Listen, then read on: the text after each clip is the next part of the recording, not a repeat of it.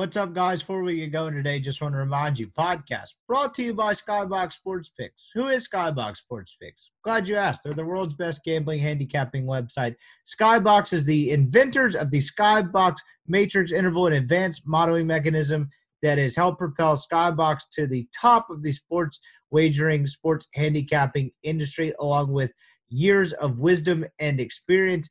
These guys are legit. If you're wagering right now, maybe it's some baseball, maybe you're into golf, I would encourage you to get into NASCAR. These guys are up 24 units on the current NASCAR season, had a 30-plus unit weekend between NASCAR and the Kentucky Derby. You need to hop on this or you're just kind of pissing away free money, for the lack of a better phrase. Excuse my French. But you need to go get on these guys right now.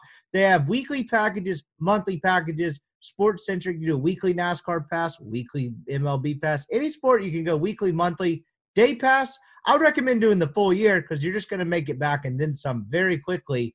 But you can do daily passes, weekend passes. They have something that's going to fit your price range is my point. And with my promo code RIPPY, you can get 20% off whatever that is. So they're running a deal now where you buy the 4-week NASCAR pass, which is $25. If it's not profitable, you get your money back. So you throw in $25 and you're either going to make a ton of money or just get the $25 right back. Not sure how you can beat that. Check them out, skyboxsportspicks.com. Use my promo code, and you will get 20% off. Go check these guys out. They're legit. Podcast also brought to you by LB's University Avenue across from Kroger. Y'all know the drill. You know Greg. Go see him this weekend. It's May. Weather's getting warmer. Grilling season's up. They got all kinds of stuff at the store. Lane Train special, Keith Carter special. How about that blast from the past? That's an old ad read. But if you're a subscriber to the Rippy Writes podcast, you get a 16-ounce prime strip for $10 right now and $2 off any fish in the freezer. Check them out, LB's University Avenue across from Kroger. Greg is absolutely the best place in Mississippi to get meat. Probably get a grill corner rolling next week at some point. But go check them out, LB's University Avenue across from Kroger, and take advantage of being a subscriber to the Rippy Writes newsletter. We've got a packed show today. It's Mailbag Friday. The People's Holiday is back in its rightful place. This needs no tease. Connor and I take your mailbag questions. We preview the South Carolina series, Ole Miss and TBA on Sunday, what that means. We actually talked ourselves into exactly what that means after about 20 minutes of just deliberating on possible theories. So we decided who Ole Miss is starting on Sunday. If we're wrong, then you didn't hear anything. Just rewind all of this and forget we said anything. But we talked ourselves very strongly into knowing who we think Ole Miss is going to start on Sunday. Got into some around the SEC stuff, made some picks. Without further ado, let's roll. Rippy Writes with Brian Scott Rippy. Transcript can be obtained by drinking a fifth of bourbon, ramming your head through some drywall, and then writing down every thought you have. What's up? Happy Friday. I am Brian Scott Rippy. On the other end of the line, as he always is on Fridays, is Colin Brister. We appreciate you joining us for another edition of the Rippy Writes podcast. It is Mailbag Friday. The People's Holiday is back in its rightful place. I feel like it's been a while since we've done one of these true Mailbag Friday, and I guess that's because we've had a Thursday game and then a travel deal. Was it 2 Thursday games and a travel issue, right? Ole Miss went state LSU. And then last week I was going to a wedding, which was well documented and couldn't do it. So, it's been a while since we had true Mailbag Friday. What's up, man? Yeah. It has been a little bit. Not much. Just sitting here watching some baseball. Yeah, there's a couple series started tonight that will not affect our picks. None of us are checking scores, even though you just admitted to watching baseball. I haven't seen the scores yet. I'm gonna pretend like you didn't tell them to me, but we'll get into our picks. A lot of different stuff to cover today. We got a good mailbag response on the questions. I'm about to actually round up last call as we hit the record button here. We'll get into all things Ole Miss. I was about to say LSU because I can't think straight. Ole Miss, Texas A&M, and kind of go from there. So I guess let's backtrack first because Ole Miss did play a baseball game in the midweek, which they did not last week because of finals and graduation the next week and all that stuff. I don't know what graduation has to do with it. I'm just talking out of my ass. They did not play last week because of finals. They played Arkansas State, and I wrote in the newsletter, you either hope for a good performance or rain. I'd probably prefer the latter. And you got neither because it looked like, on a more serious note, it looked like the central part of Mississippi got hit pretty hard by some storms. And I just say that to say I didn't think they were going to get that game in, just judging from afar, but they did, and it wasn't a pretty one. No, it was not. I mean, the offense was good, obviously, but they're going to be good against Arkansas State midweek pitching. You threw some guys, with the exception of Diamond and I guess maybe Tyler Myers, that aren't going to throw many more meaningful innings this year. And you got what you got. Like, I'm not going to read too much into it because I don't think Cody Adcock and Josh Mallets and really Austin Miller at this point are going to factor in to anything Ole Miss does. I mean, I guess the one takeaway is Jackson Kimbrell. You talk about his issues, and what his issues have been has been control. At least he threw the ball over the strike zone, or into the strike zone. So, not a lot to take away. But yeah, Ole Miss certainly did not play well. I will tell you, in this COVID year, I think there's some extra emphasis on winning 40 games. I think that's a number that's important. So Ole Miss needed to get that game in, and they did. Yeah, that's a fair point as well. And that was actually – so I didn't do a Wednesday newsletter. Just had a lot going on at work, and there wasn't much going on. But I did send out a Thursday newsletter. And that's exactly what I wrote. The way you kind of articulated the bullpen thing was, like, the guys that pitched in that game that are going to factor in on the weekends pitched well, plus Jackson Kimbrell. And I just thought – I kind of wrote the exact same thing. I said you got what you thought you were going to get from the guys that are going to matter on the weekends. And then you just saw what you're going to get into if you ever have to dig past that. And I know you tweeted something about this, but I kind of used the example that you would use. It's like, if they get into the loser's bracket of a regional and they got to dig into some pitching, they better score a lot of runs because they may be in some trouble. But it's not something we didn't already know, right? Like, it wasn't that surprising. No. You're right. The bullpen, you kind of hope at some point they do pitch better, but it's obvious at this point, man, you've got your guys, and you got to lean on them because the options past what you're kind of, thinking is going to help you out of the bullpen just really aren't ready to help. Yeah, they aren't. I actually wrote the same thing with Kimbrell. I said, it's a good sign that he had a scoreless inning. You hope he can find something down the stretch to give them a left-handed arm. At least one option out of the bullpen, but I wouldn't hold my breath, I think is how I phrased it this morning in the newsletter as we record this on a Thursday night. I'm not taking much away from a start against an outing against Arkansas State. But, I mean, it's not nothing. I mean, I'll go through his game log in a second once I pull it up, but I'll remember the last time he put up a zero. He may not remember it. Yeah. You're right. So, obviously, if you want to take something out of it, Jackson Kimbrell pitched well.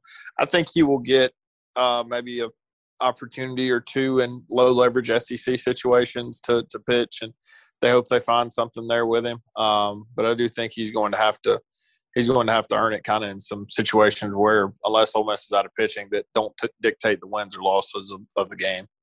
Absolutely. I was just thinking about this because when I was combing through the SEC weekly baseball release for a couple of different reasons, the potential like Hoover bracket or whatever it is they put in every week, that thing's 70-something pages. Shout out to the interns that work for damn it, now I'm blanking on the guy's name at the SEC office. That's a lot of trees you're killing with that.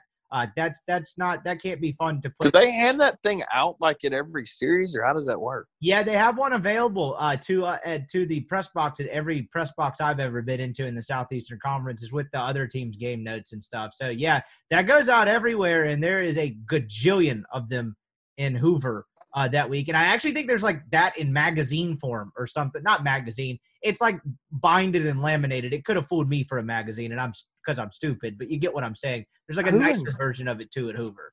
Who in God's name reads that stuff?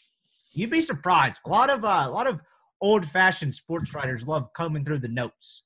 And in all seriousness, though, that's something when I was a full-time reporter I could have been better about. I'm not going to scour 71 pages of game notes ever, just because I value my time a little bit more than that, and my sanity is probably a better way to phrase that. But I could have been better about reading through game notes because those SIDs do work hard to find nuggets of useful information if you ever look at it. Now, 71 pages, not happening. No. Like, I guess I'm weird in that, like, the stuff I want to know, like, I look up on my own. So, I don't know. But, yeah, there's no way in God's green earth I'd read 71 pages of, frankly, anything.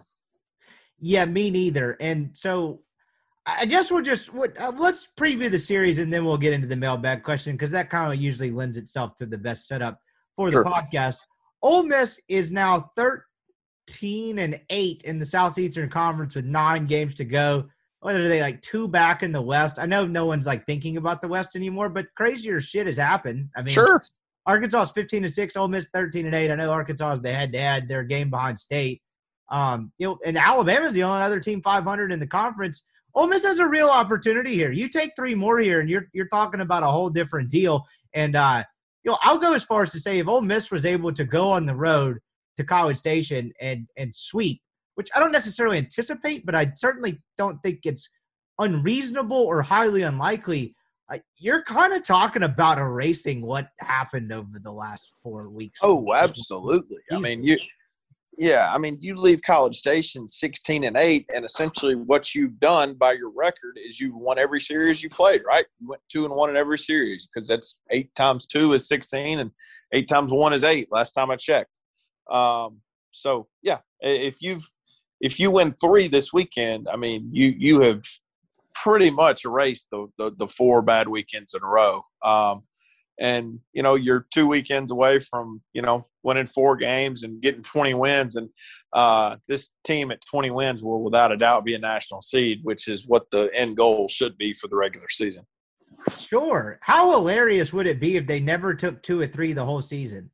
Well, if they never took 2 or 3 for the whole season, they're not winning the Vanderbilt series.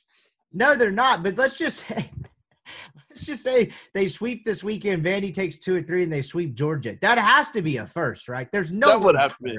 That would have to be a first. Yeah. Good Lord. I wonder. I'm sure it's happened. Has anybody ever gone through a SEC slate and not won a series? I'm sure. Like there's been 5 and 25 teams. So surely that they didn't win a series if they did that. If you went 5 and 25 and won a series, that almost makes it worse. Yeah. Because you just spread out your, or you just, you had one good weekend that kind of compensated for it. Sure. I mean, if you won 2 out of 3, so that means the rest of the way you went 3 and 24. Yeah, that sounds way worse. Not that 5 and 25 sounds better. That's pretty wild. So just kind of taking a glance at this series as we've kind of outlined what Ole Miss has at stake this weekend. Realistically, the goal clearly is to get to 15 wins and to leave this weekend 15-9, which all things considered, when this whole predetermined sites thing came out and everyone freaked out, and we don't have to rehash everything about how that turned out to be really just kind of a huge nothing burger other than the NCAA wanted to get some extra Lysol wipes around each stadium.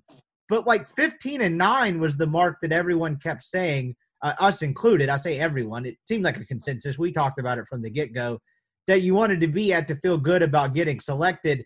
And that's clearly within reach. And they will have to have screwed up to not have done something to get to 15 at this point, meaning losing to an inferior team. Just quite the odd path to get there. Sure. And reality is, we said 15-9 and to feel safe. Reality is, though, some teams have stubbed their toe over the past week to 2 weeks. If Ole Miss wins 1, they will have their name called, especially with it being 20 now.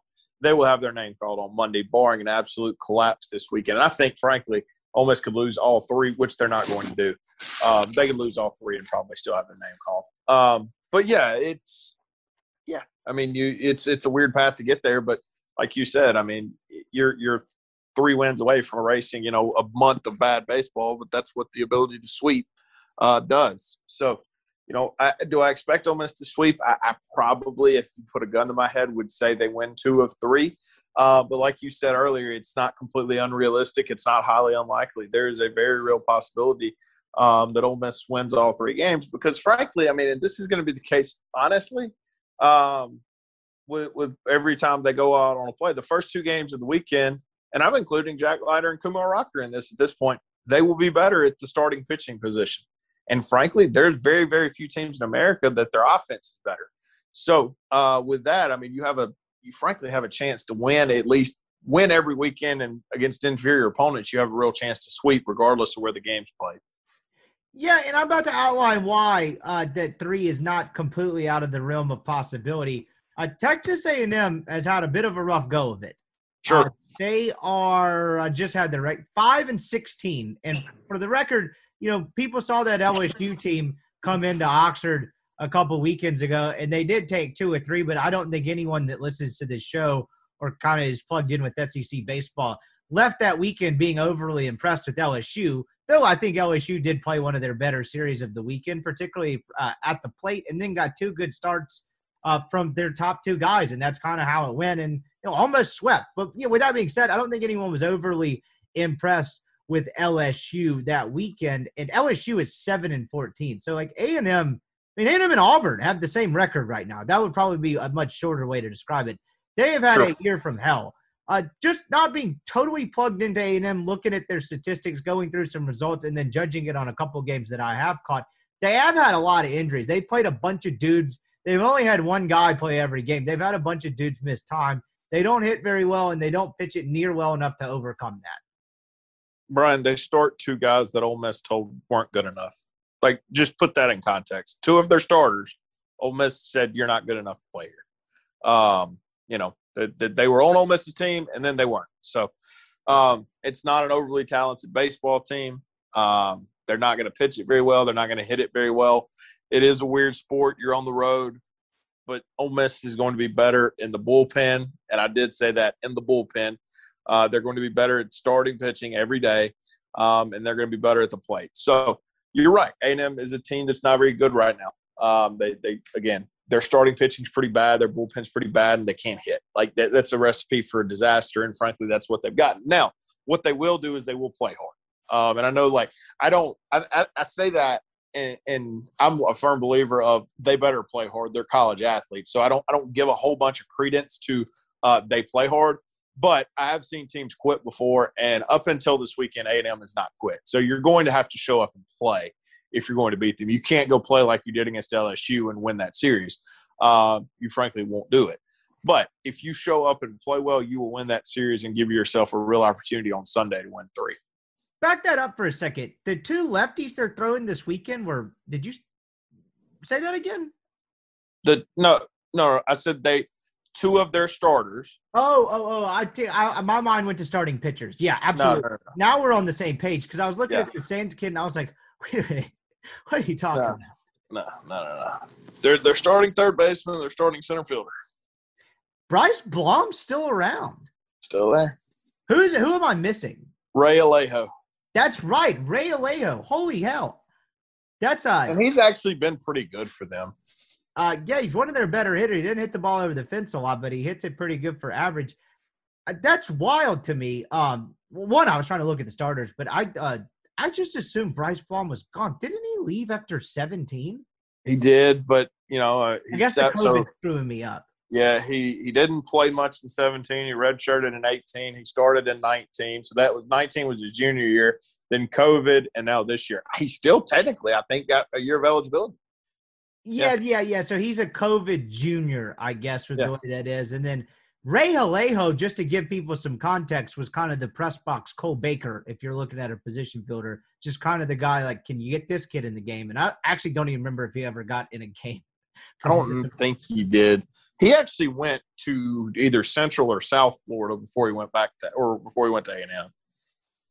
So Bryce Blom, that's a blast from the past. That seems like forever ago. He was the kid, if I'm not mistaken, that thought he should be playing shortstop over Gray Kessinger in 17. He did, and to his credit, because that last year was the Tate Blackman year, and Tate Blackman, look, I liked him. He was a nice guy. He always was kind of, some of those guys are not thrilled to talk to us at all. Tate was always great, always had a good attitude, like no matter what, when he came talking to us. From a fielding standpoint, because he still hit the ball from Morgan from LSU just tore his hamstring. Goodness. That doesn't sound great. Oh, that's awful. God, dog. But so at that point, from a fielding perspective, Blackman was so, I don't know if washed is the right word. Blackman came in and he was kind of this highly touted shortstop and then breaks his leg his senior year of high school. And I guess apparently was never the same. I say all that to say we're going off the rails here. Bryce Blom did play a pretty good second base in the spot start that he got behind him, but the idea that he should have started over Gray Kessinger as a true freshman is laughable, and that's why he left. Yeah, he wanted to play shortstop, so he left and went and sat behind Braden Shoemake and never played shortstop at A&M. Yeah, could you have picked during that time period? Could you have picked the worst place to go, worst guy to sit behind in the SEC after sitting behind Greg? It's like I want to play shortstop, so I'm gonna go sit behind Alex Bregman for a few years. That was exactly the name I was going to throw out as well, which was kind of the passing of the torch of the SEC, right? You had Bregman, and there's one other dude that came to mind during that Bregman era for Swanson. Yeah, it was God, that blanked on that real quick. Dansby at Vanderbilt. And then it was kind of Kessinger and Shoemaker after that in terms of kind of like, not household name, but SEC shortstops that are kind of the cream of the crop. So tough sledding there for Bryce Blum. I'm guessing despite Shoemaker being there, it had more effect that he's a Sugar Land, Texas kid, probably wants to get back close to the home and had an opportunity to play. Be that as it may, Texas A&M struggles in all facets. I think I was being saying they don't pitch it well enough to overcome it. Neither one of these left-handers are going to overwhelm you. One's ERA starts with the 4. The other one's is almost starting with the 4. And nothing overly impressive about them. And this is not your typical Ole Miss team of the last 3 years that kind of gets baffled by left-handed pitching. Could we fare to dub this the Ben Van Cleve weekend? Yeah, I think he'll get a few starts. What I will tell you is that Chris Webber on Saturday has not been in their rotation. Their rotation has been the Sands kid, Bryce Miller, and Nate Detmer. Bryce Miller is not in the slated rotation, obviously. I don't know if that's injury related or what, but he is their best pitcher. From a numbers perspective and a stuff perspective, Bryce Miller is really good. So what I'm wondering is if they're just trying to use him, their TBA on Sunday, if they're willing to use him. And he was in the bullpen last weekend when on Friday night they were playing in extra innings against State, and I think he would have came in if A&M took the lead. I think what they're going to try to do is that if they have a lead at some point on Friday or Saturday, they're going to give him the baseball and try to let him close out baseball games. So I don't think it's a demotion for their guy on Saturday. I think they're just trying to go about it differently and not get lit up in the bullpen kind of like they have recently. I think that's exactly what it is, because when I saw this come out earlier today, I actually went and looked at TexAgs, and as he was as recently – actually, TexAgs, initially reported May 5th is yesterday, right? Yeah. That it was Dustin Sands on Friday and Bryce Miller on Saturday, but of course that didn't end up happening when that had to be a mistake, because one of their other beat reporters immediately had it that it was Sands, Weber, and then Bryce Miller coming out of the pen, which is what basically the consensus was, is that's exactly what they were trying to do. But it actually looks like the days were switched. Is the Weber kid's now going on Friday? Oh, well, the SEC release said Saturday. Oh, maybe I have that. No, I just can't read. It is Saturday. I had that completely backwards. Yeah, Sands Friday, Weber Saturday. Sorry, I got confused by that. So you think that it's kind of a strategy of, okay, if there's not a scenario where we can try to see if he can preserve a lead over like 40. Like if it's 4-1 in the 5th, they probably hand the ball to that kid and just see if he finishes out, and then he pitches game 3 if that scenario hasn't arisen. So in all likelihood, Ole Miss's toughest test could probably come in game 3, kind of like it was last weekend against. Yes, especially if speaking of which, South Carolina switched their rotation up. Anyways, after getting swept, that seems smart. Well, it's the same guys, but they moved them around. Anyways. No, I saw the order got switched back up. I thought the pitching backwards thing was stupid, particularly against a club like Ole Miss, but I digress. Yeah. But, yeah, I mean, they're going to give the ball to Bryce Miller if they're ahead late. And, it's a tough spot for Ole Miss to be in. So my advice is to not be behind late. That is my advice for Ole Miss this weekend. Do not be behind late. Yeah, because you've seen that happen to this team. Hell, how many times this year? Florida does it with Mace. I was about to say Mace. I can't think of anyone's name today. I almost screwed up Gunnar Hoagland's name when writing this morning. It's been one of those days. You saw that with Mace in the Thursday game against Florida, right, where Ole Miss doesn't get anything going, kind of has a tough start, and then Mace was unhittable for over the last 4 and change, or maybe it was 5. I don't remember.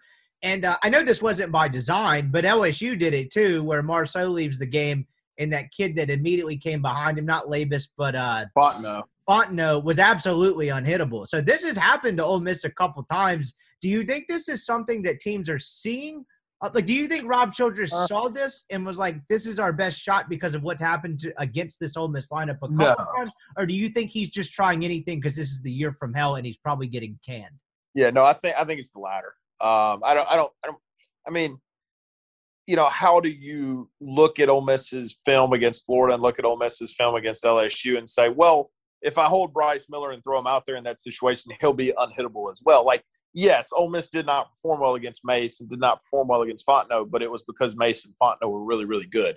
And I don't think, Bryce Miller's good. I don't think he has that level of confidence that he's going to walk out on that mound and be unhittable. So, no, I think it's just they're trying to do anything they can to, frankly, and when you're a team like A&M, you have no path to the tournament outside of winning the SEC tournament. So it could be a situation of we're going to do everything we can to make sure we get one game this weekend, because if we get one game, we're staying on path and can get into Hoover. And, frankly, all they need at this point is to get into Hoover because that's their only path. Talk about a rock fight, man. That race to Hoover is something else. You've got 5 and 16. It's a three-way tie. One of these teams is getting left out, and I cannot wait to see how this finishes up. Just competitors competing out there on the diamond.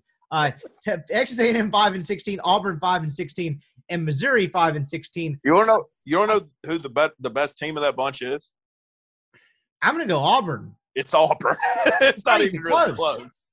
No, I was about to say, it doesn't appear really close because Auburn, you look at their 5 and 16 record, and if you watch them play, I mean, look at any kid that they have pitch on a given night, and they hit the ball, they slug it okay. They don't really string together at bats very well. But you're like, how is this team this bad? You look at them, and if you didn't know any better, they're a 10 and 11-ish club in the SEC. They've lost like 7 one-run games. Yeah, I mean, the bet here is on Missouri, right? Not to be joining the conference. Yeah, I would. Yeah, I would go. Auburn and A&M actually play next week.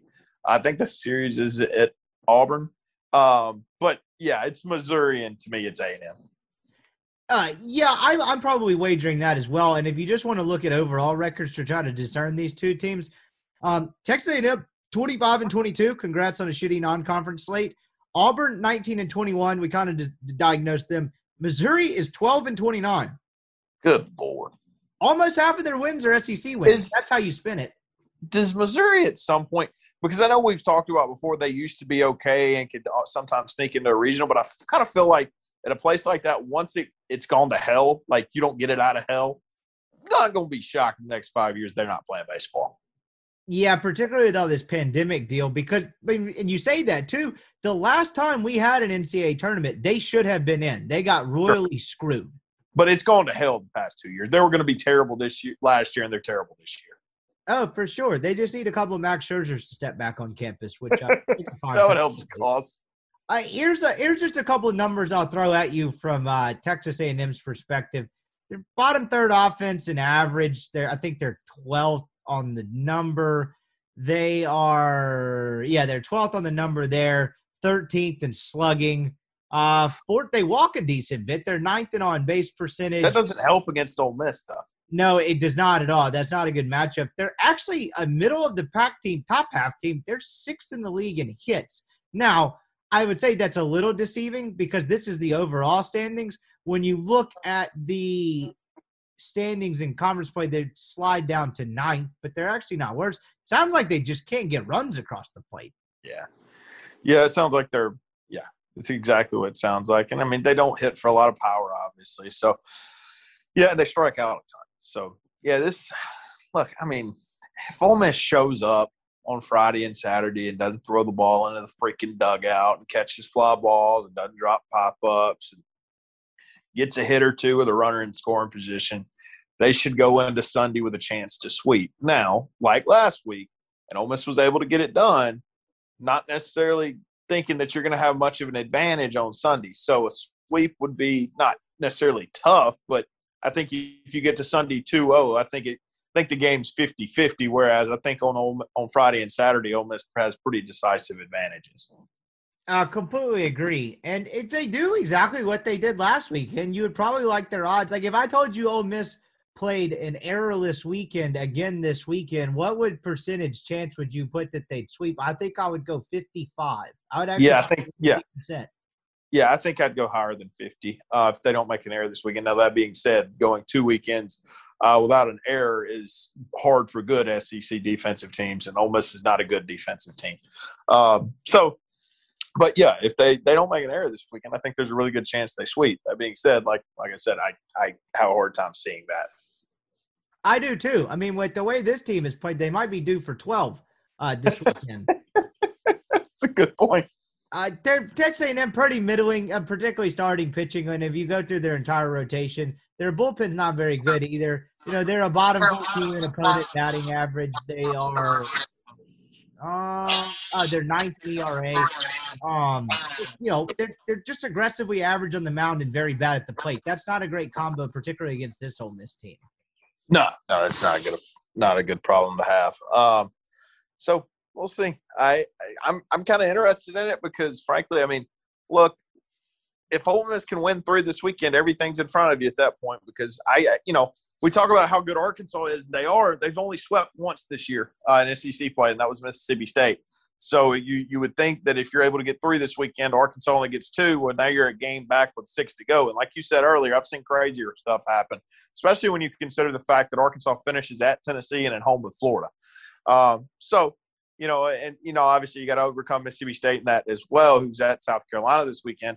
But if Ole Miss is able to get 3 this weekend, I mean, you go from talking about, win the rest West, and really if you can win the West at this point, you can win the SEC. You go from talking about it probably being a little unrealistic to, hey, we've got a shot at this. Yeah, absolutely. You get 3 this weekend, there's no telling what happens, and you're almost assured to make up ground on the 2 teams in front of you, given who they're playing. I don't think State sweeps South Carolina, which we'll get into a little bit later in this show. And I don't now who's Arkansas going at again? They host Georgia. But Georgia's definitely getting 1 there. Yeah, like Arkansas didn't get 1 from Bama or Auburn or A&M at home. I don't think they're going to get 1 from – or excuse me, they didn't win all 3 from those three teams. I don't really see the rationale as to why they'd sweep Georgia. I agree. Let me throw you a couple just because when I was looking up some A&M stuff earlier, I'm going to throw down some Ole Miss statistics as well. So this is Ole Miss in conference games only, or excuse me, this is the SEC in conference games only. Do you know who has the best batting average in the SEC? In SEC games only? SEC only. Tim Elko. No. We're going clubs here, collective teams. Oh, clubs, Ole Miss. Yes, they do. They are the only team that hit 300. Vanderbilt is second at 279. Ole Miss. Yeah, Ole Miss is up. Yeah, I was just going to say they were like 25 points up or so. Way up. Ole Miss is second in the Southeastern Conference in slugging percentage in SEC games, 467, 3 percentage points behind Tennessee. They are first in on-base percentage by a 14 decimal margin. I'm not going to get into hundreds and thousands or whatever the hell this is, 10th and hundreds, because I'm not that smart. Tied for second in runs scored, lead the conference in hits, and lead the conference in runs driven in, lead the conference in doubles, but 10th in home runs. That's a kind of an interesting way to look at it. Yeah, it's 2 ways to look at it. You would like more home runs, but the fact that they're not home run reliant seems kind of like positive too when you consider how good they are offensively. Ole Miss is third in every single offensive category the SEC lists, and top 2 in all of them, but 2 in every offensive category. And I'm not talking about like hit by pitch, strikeouts, all that shit. Just hitting statistics in Southeastern Conference games only, and 10th in home runs. What does that tell you? Tells you they hit a lot of doubles, or you would think they hit a lot of doubles and singles. Yeah, look, this offense is really, really good, and I think as the weather gets warmer too, I think they're going to wind up hitting more home runs than what they currently have. I would agree with that. I don't even think it's necessarily concerning. It just kind of, I don't know. I've looked at this team at times, and now the more and more I thought about it as I was reading through these statistics and kind of looking it up, and I do this weekly, so I wasn't like shocked by a ton of this. I knew generally where they stood, but it kind of stood out to me for the first time. It's like, particularly in parts of the early that 2020 season, and Sure. Towards the end of 19, it was kind of like, okay, this team relies a lot on home runs and extra base hits. They're not necessarily going to string 7, 8, 9 hits together in a row and have a big inning that way. That's actually exactly what this team is. Yeah, it's exactly what this team is. Yeah, I mean, but at this point, right, your offense is what it is to the point that, yeah, I do expect them to hit more home runs as the weather gets warmer. But this team's a lot of guys that have a high batting average and hit a bunch of singles and some doubles. But it's a really good offense, man. They make you earn it. They take their walks. So I've said for a while, it's one of the best offenses in the country, if not the best offense in the country. And kind of week in and week out, they continue to display that. Oh, absolutely. And like I was saying a second ago, I didn't find the home run thing concerning. It was just the first time compared to everything else. I was just like, oh, wow, this is kind of a jarring like number where you go first, second, first, third, 10th. Yeah. It's just kind of an interesting way to look at it. In a sport like college baseball, where bullpens aren't nearly as deep and you're not facing high-end arm talent all the time once you get past starters, I would actually rather have it Ole Miss's way than to be like Arkansas and hit 70-something home runs. Not to say Arkansas isn't good in everything else. They're top 2, top 3, pretty much every category. But you kind of get what I mean. Like, I would rather have it that way than kind of the feast or famine. You'll hit 100 home runs and strike out, whatever the equivalent of, 200 times or whatever it is in the pros. You look at Arkansas from an OPS perspective. I mean, they've got like an SEC games. It's only like 807. Everybody talks about how awesome their offense is. Look, they have a good offense. Ole Miss is better. So it's funny to me. Like, yeah, it's just because Arkansas hits a ton of home runs, people think their offense is this juggernaut. Statistically, they're just kind of not. No, they aren't. Arkansas slugging is 901. No, sorry. That's overall. I clicked on the wrong thing. Let's try this again. Arkansas in slugging percentage in SEC play is – oh, man, I should not have set myself up to do math on the fly. It's like 809. They're 8th in slugging and 3rd in on-base percentage. Yeah. So which results in, I think I looked it up, it's like an 808 OPS. So, it's Ole Miss's offense is the best in the SEC, and by proxy is going to be one of the best in the country. And frankly, they've got guys in there that I think are going to wind up getting better and better, obviously, the more at-bats that they wind up getting. Sure, and whose offense has turned out to be a lot better than I think we maybe initially thought at the beginning of the year was Vanderbilt, and it's probably come at it's probably been quite the convenience that has emerged because kind of the MO seemed to be in them in conference play was, okay, they got 2 dudes that you're not going to score any runs off of, but they don't hit like typical Vanderbilt teams, to where that pitching's fallen off, particularly on the front-end starters, where they've actually proved to be a pretty consistent offense. They're the second best offense in the SEC, I think, behind Ole Miss. Sure. And they, like you said, they needed it because, Leiter has not been as advertised, frankly, the past 2 weeks. And then, they're bad on Sundays from a pitching perspective. So, yeah, it's really good for Vanderbilt that they were able to, go deep into their scholarships. They only get 11.7. So it was good that they were able to find some guys and able to make that work. Obviously, they have a tough deal over there. So glad they were able to find some players. They do. As bad as I am at math, Tim Corbin must be a finance whiz to disperse that up enough to get that many guys that throw that hard and have that much talent. So props to him. Maybe he can teach Mike Bianco how to split up the 11.7 better. Reining it back in a little bit more towards this series, I guess a bit of I was about to say newsworthy notes was that Ole Miss in the SEC release. Ole Miss has not released their game notes yet. But the SEC has released theirs, and it had Ole Miss as Gunnar Hoagland, Doug Nikhazy, and TBA. I'm going to be honest. I can't find the previous SEC weekly releases. They took me off the email list for whatever reason, so I don't get them in my inbox anymore. And you can't look up the previous ones on their website, or if you can, I would love for someone to show me because I don't know how.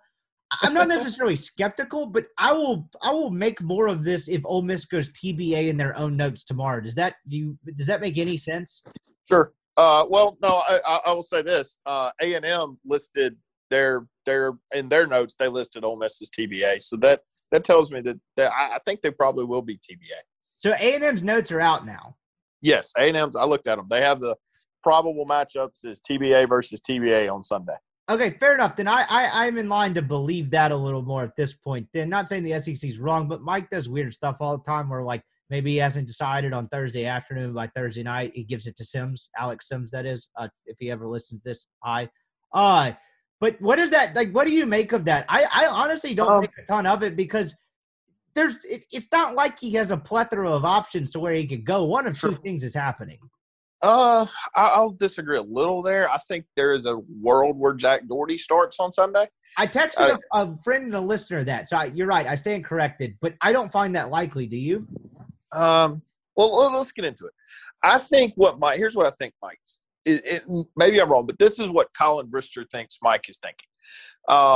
he has a very, very big advantage on Friday and Saturday with Gunnar Hoagland and Doug Nikhazy. If I am him, I don't do anything that takes away that advantage. Like on Sunday, regardless of who I throw, and I firmly believe this, if this is Diamond, if this is Doherty, or if this is McDaniel, I'm going to have about the same advantage. Whoever I throw of those three is going to give me about the same opportunity to win. So I'm not going to hold any of those three back on Friday or Saturday to win a baseball game. If I think Drew McDaniel's slider can get them out in big situations, I'm going to use it. If Derek Diamond's fastball can get them out in big situations, I'm going to use it. If Jack Doherty's ability to locate 3 pitches in the strike zone can get people out and help me win on Friday or Saturday, I'm going to use it. Like, does that make sense? I'm not going to hold back because I think either of those three that I throw on Sunday right now is probably going to provide me the same thing. I agree. I think that point's well stated, but my counter to that would be, and this is probably just Mike being Mike, why not do that against Florida and Arkansas the last time you had uncertainty in the number 3 slot? Oh, because Mike didn't think there was uncertainty in the number 3 spot. He's the only one. But, yeah, that's a good point. It makes sense in that light. I guess I texted a buddy of mine that when he was saying that, should you get riled up about this? I was like, no, not really. Like, it's probably him or Diamond. I guess there's a world Jack Doherty could start. But that was really the only other way it was going to go. And you're right. Like, maybe you just kind of wait and see. It actually is a smart play, I think, in a lot of ways. I'm more just head scratched to why he didn't do this a couple of weekends in April. My initial thought, where my mind initially went was he's going to see what he has come Sunday and decide off of that point. And then the second thing that popped into my mind immediately after that, do you think the way Derek Diamond was pretty good in 2020, and he was really good in his first start in 2021, and then he had a really horrendous stretch for about 7 weeks there.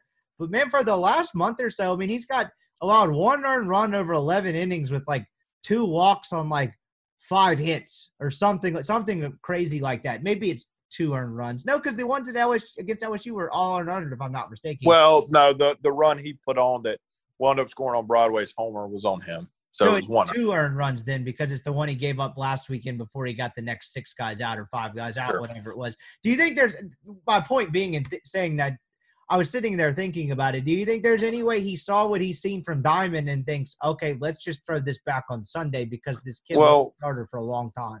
Why didn't you name him as the Sunday starter then? Maybe because he listens to this podcast and he knows that you don't gain an advantage by doing that. Okay. If that's the rationale, then sure. I don't know. I mean, I'd be fine starting Diamond. I wouldn't do it. I would continue to start McDaniel because I think Diamond provides you more value in the bullpen. And like I said, between Diamond, Doherty, and McDaniel, I think you're going to get the same thing from a starting pitching perspective. So I think to maximize your team, it's best to use Diamond in the bullpen, whatever. I don't know. I mean, I genuinely, we're going to see on Sunday. I figure Mike will get asked after the game on Friday night what the deal is. But, last 2 times they've gone on the road, they weren't able to do media interviews. So who knows? We may just find out on Sunday with everybody else. Surely Kellen will ask him on the radio. He won't ask him on Friday night. He'll ask him on Saturday who he plans on starting. Yeah, it's fair enough on that one. So you'll kind of, I guess, see who's starting on Sunday with the way this weekend plays out. I tend to agree. I think you're better off just keeping it. I would keep it the same unless you're really feeling confident in Doherty. Then I'll certainly listen to that as well. But sure. I guess what I'm trying to get at is, to me, Diamond has worked much better out of the bullpen than McDaniel. And I don't even think that's more on McDaniel than it is to just Diamond has fit better there and translated there better, which if you had asked me that during the season, I probably would have called you nuts. Before the season. Sure. Yeah, it's I don't know. I don't read a ton into it, and that, Mike's – the only thing I read into it is this. I don't think Mike will be scared to use Drew McDaniel on Friday or Saturday if it helps him win a baseball game. I don't think there is a world where, Drew McDaniel comes into the game where Derek Diamond did in Starkville that night where they're behind in the 8th inning. I just don't think he's going to be scared to use him to win a game on Friday or Saturday is all this means. I think we're on the same page with that. I firmly agree with that as well. Gun to your head, and if you get the answer wrong, you get shot. I don't know why I needed to explain the rules to that. Jesus. Yeah, sorry. Gun to your head. You guess who pitches for Ole Miss on Sunday. Who is your guess? Oh, jeez. Drew McDaniel. I think so too. I was going with the exact same thing. I don't think he ends up changing it. And if he did, not something got crazy. Now, there was a very specific scenario to use him. Is it possible, like I think in 2021 we do need to say this, is it possible he's not available? That's another part of it, sure. I don't know that. I have no insight and no reason to believe it. It's 2021, COVID's out there. Is it just a possibility? That is certainly possible. That could be something. Hell, in non-COVID years, I feel like this has happened almost once a season where you get to a weekend and there's some screwy with the pitching thing, and then you find out either the Thursday if they do the availability or Friday after the game that someone came down with the stomach bug or the flu. This team has more flus and stomach bugs than any other team or this program, excuse me. They probably need more Lysol wipes around. I swear they have more flu and stomach bug dudes on the mound than anyone else. And it doesn't look like switching bullpens has helped. So maybe dig into that conspiracy for a while. Maybe you think the flu, a symptom might be that your arm's tired? That's probably fair until I saw Ryan Olenek try to do an interview with like his throat swollen. And then I was like, nah, this kid's sick. That was remember? Oh, we can't tell that story. No, we can't. We're going to go down a path we don't need to go, but I know exactly. That goes down a path to us, maybe in a courtroom. Yeah, exactly. So I won't go that far, or at the very least, some angry parents if that ever got back to them. But it's nothing like off the rails. Like Ryan Olenek was very much Ryan Olenek. He's awesome. Dad, it's just I'm just not going down that path.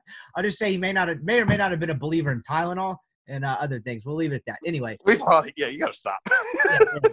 We'll just leave it at that. But I don't know. That's anyway. I just took us off the rails with my conspiracy theory about the bullpens being contaminated out at Swayze Field. But I do think it's probably at the end of the day McDaniel, and I think they probably keeping it the same because he just came off a sweep where he had a tough start. He battled and kept you in the game. It was actually a pretty important reason why he came back to win the game because if South Carolina makes that deal 7-0, you're not out of it with that offense, but you never know with the flow of the game and how it goes. I just have a hard time believing he's changing it unless there's a very specific scenario, as you kind of outlined earlier, where they need McDaniel. And then the third option of this that we haven't really covered hugely yet, but we did mention, is the Doherty angle. I wouldn't necessarily hate it against a bad team to see what the guy has, particularly if you won the first two and you haven't had to pitch him. But is there a certain element of – I don't want to say ease the kid into it because there's plenty of freshmen that have started since day one. But this is a freshman that ripped off the red shirt in early April. Like, is there a baby steps element to this to where, okay, he's been fine for a weekend or two out of the pen. Can we leave it at that for a month and then try him when you have to or something like that? I don't know what I'm getting at. Does that make any sense? I think I'm going to change my answer to the gun to my head. Now that I'm just sitting here thinking this out loud, I think I'm going to change my answer. I think Jack Doherty starts on Sunday. Really? Yeah. And here's my reason why. And this probably sounds stupid saying it out loud. And I have no insight. I want to be clear on that. I have no insight. My thing is, I think that if Mike was going to start Drew McDaniel on Sunday, obviously he would announce that he's going to start Drew McDaniel on Sunday. So I think if Mike knew for 100% who he was going to start, Mike's never been one, like you said, that you would do. You would go TBA. Mike's never been one to do that. Like, he's going to usually be straight up with who he plans on throwing. So I don't think necessarily Mike knows who he's throwing on Sunday.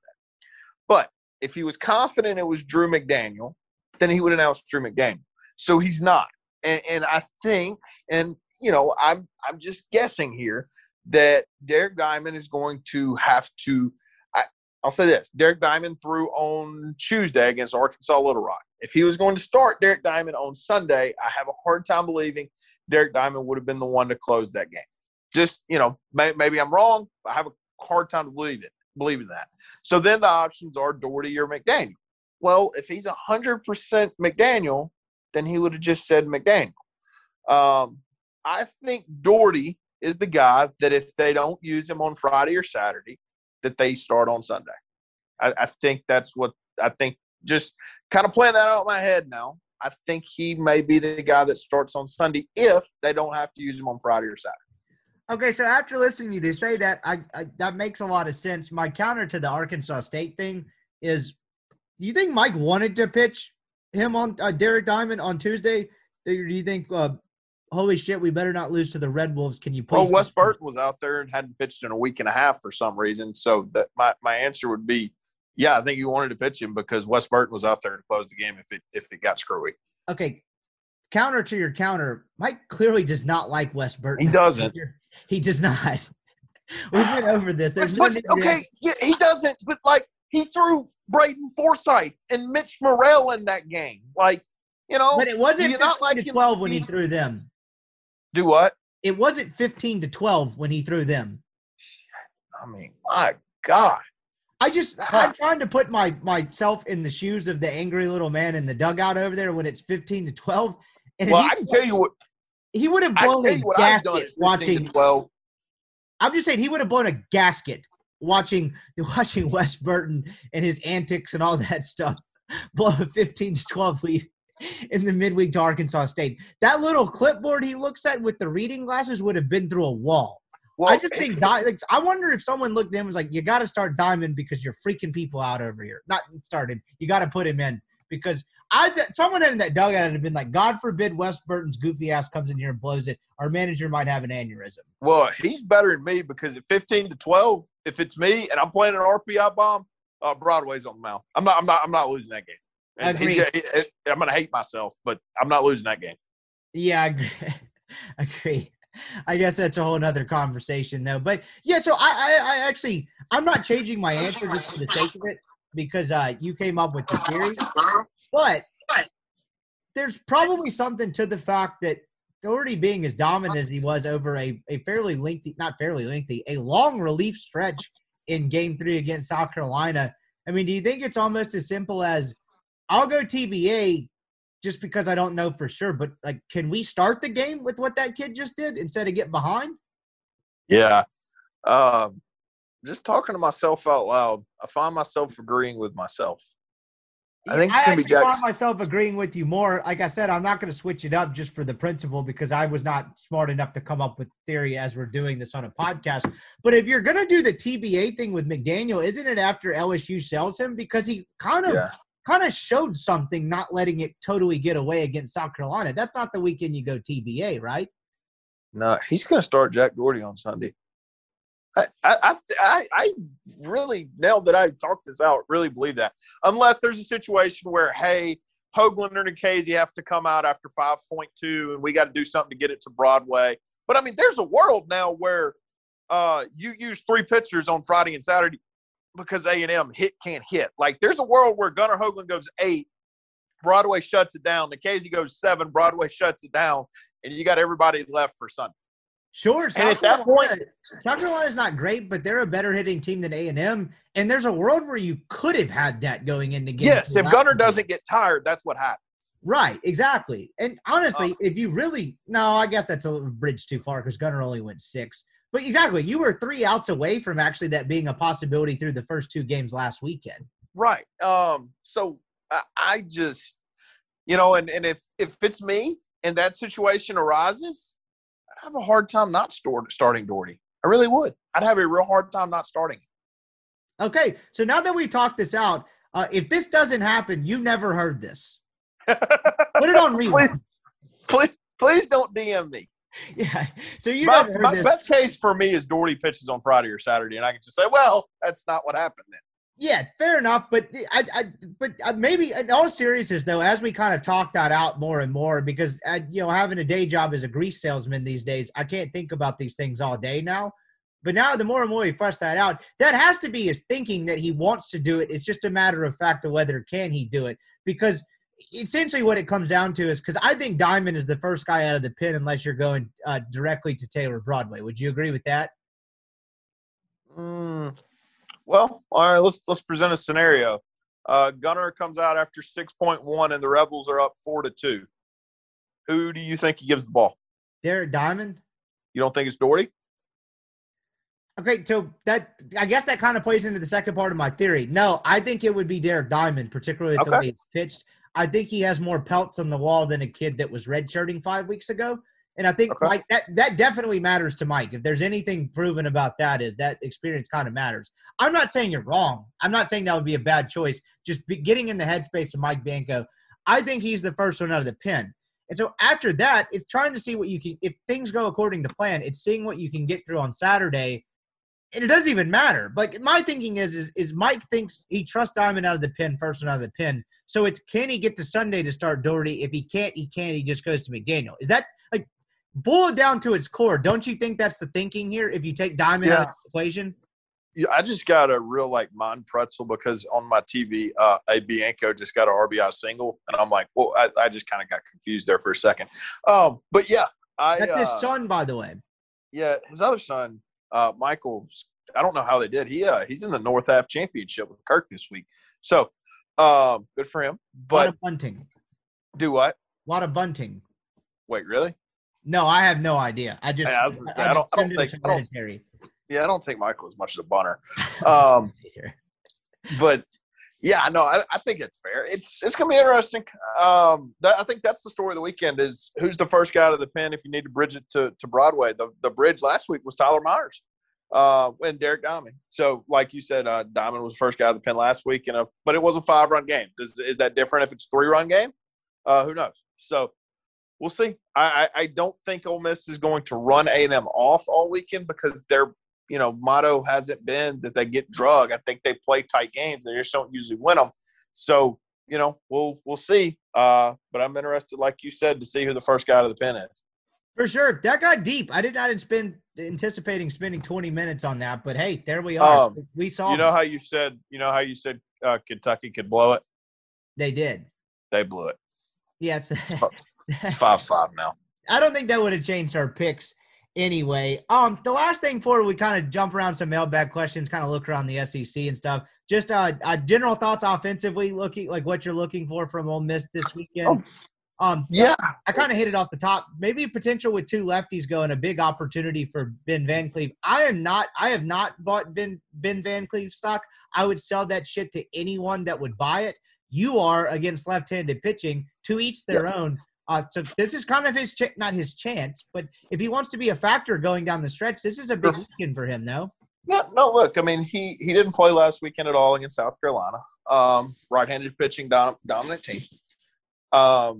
He was hitting 400 the past 2 weekends before that against Mississippi State and LSU. He's kind of hitting it well. So yeah, you're going to start two lefties. I expect him to be the DH those two games because I think that puts Leatherwood in right field. And I think that puts Van Cleve as your DH against two left-handed pitchers. Now, obviously, we don't know what A&M is going to do on Sunday, so to be determined there. But they're one of their better bullpen's arms is Joswiak, so he's a left-handed guy. So yeah, I think Ben Van Cleve's going to get plenty of at bats this weekend, and we'll see. So hopefully for him, he continues what he did against against Mississippi State and LSU, because that would be a really big help for Ole Miss. Yeah, so the ripple effect of that is kind of what I wanted to get into. Next is we were kind of, thumping the drum, whatever phrase you want to use, about Ole Miss's best lineup being his playing Plumlee in the field and going with Leatherwood at DH. Obviously, I mean, Ben Van Cleve can't play the field. That's just not happening. There's no way in the world that he's anywhere out there in the field.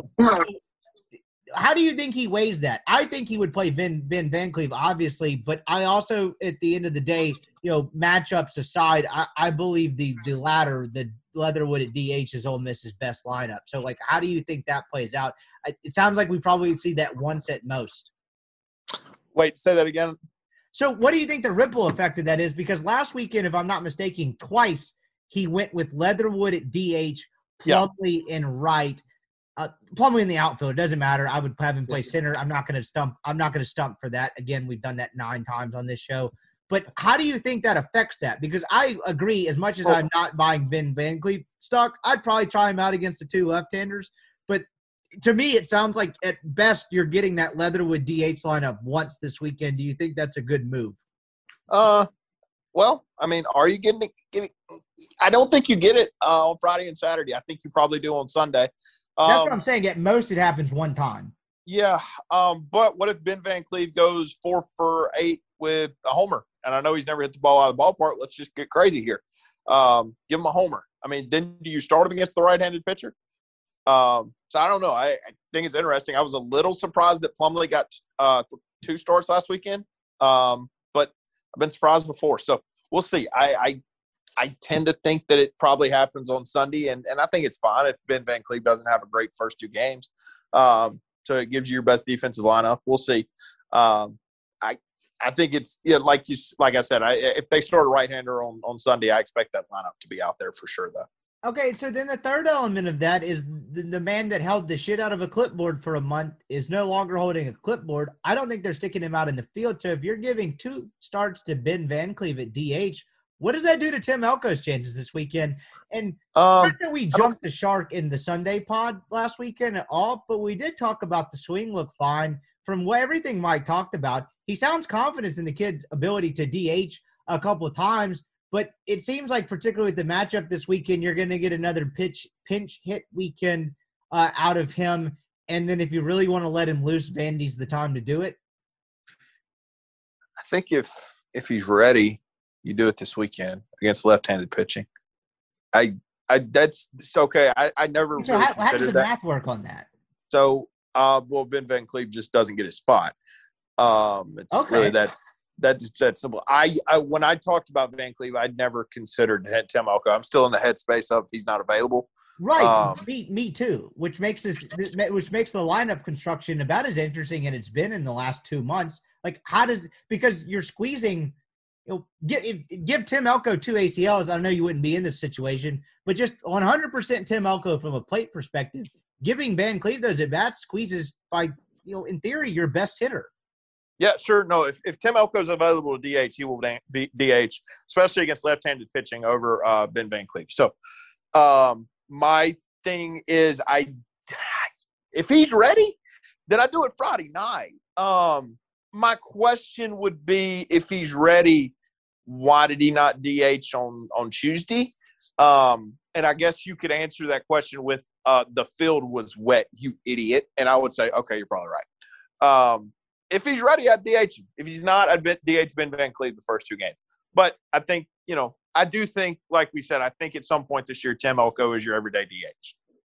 Agree. And actually, you made a good point about the Tuesday thing, and that's something that I was in the process of writing for tomorrow's newsletter as well. Is part of that factors into it is I think they're careful with him. I say careful, letting him get back into the water slowly for one more weekend because of the 2 left-handers and because you have a halfway decent option in Van Cleve. If you look at the numbers, I've never disagreed with you on the left-handed numbers thing. I just still don't like the way it looks, and my brain won't get past that. So given the fact that they're throwing 2 lefties in a row, don't you think they probably, we'll go to the gun to your head argument again. I don't need to explain the rules, but gun to your head, they're probably easing him in slow, at least for the first 2 games again this weekend, and then let him loose next weekend? Probably. Can you get him 2 more pinch hit at bats and then maybe a Sunday start to see how it looks before just throwing him straight in when you have the Van Cleve option against left-handed pitching, if that makes sense? All right, here's my thing. Maybe I'm crazy here. If he can pinch hit, and I'm just talking out loud, and you can tell me if I'm wrong. He can pinch hit. Like, let's just say that he can pinch hit. He can obviously go up to the plate and hit. So the issue is they're running, okay? If he can pinch hit, why not DH him? And then if you have to run for him in the second inning, you have to run for him in the second inning. But he's not guaranteed to get on base his first time at bat, so you can keep him in the DH spot. And then let's pretend like, hey, he's the 4th hitter and he's the DH and he hits a single with nobody on and, 2 outs and whatever. Well, then he just stands on first base and he jogs to second if somebody hits it. Like, I just – my thing has always been, if he's good enough to pinch hit, then I kind of struggle to understand where he can't at least DH for a few at-bats. So you DH Elko, and then if he gets on base in the first or second time up and you don't feel comfortable running, you pinch hit him, and then Van Cleve's just the DH the rest of the game? Sure. I just kind of think if I'm going to give multiple at-bats to somebody, that it should be Tim Elko. Fair enough. Can we, just for entertainment's sake, can we skip one step in the lineup card and just have Van Cleve run for him? Oh, God. Trey LaFleur doesn't have anything to do. That's a good point. I don't think Cade Salmons has a ton to do either. But I guess that's more of a defensive option late. So anyway, that's fascinating. I think a lineup construction will play a pretty big factor into this weekend. And that doesn't mean that, like, the way they do it is necessarily going to cost them a series. I just think he has a lot of options, and I'm interested to see the way number 5 handles it. So I will say, if Mike puts his lineup out 2 hours before the game. Yes, he says this is how we'll line up against so and so in this graphic. Yeah. He clearly photoshopped himself because he's well versed in that. I do think I was told, and you may have been told differently, and you can tell me if so. I was told he actually does make that tweet. No, he runs his own Twitter. I can guarantee you Mike did not construct the graphic. No. He doesn't make the graphic, but someone texts him the graphic, and he makes the tweet. Absolutely. Mike runs his own Twitter. I've had that confirmed a couple of times. You know what? One time, as bad as he hates me, I wrote that story. Yeah, he said you did a good job. Yeah, I wrote that story on those 2 Ortega brothers, which teaser, stay tuned maybe for something else in the coming weeks on that potentially. But he got a hold of the story, I guess.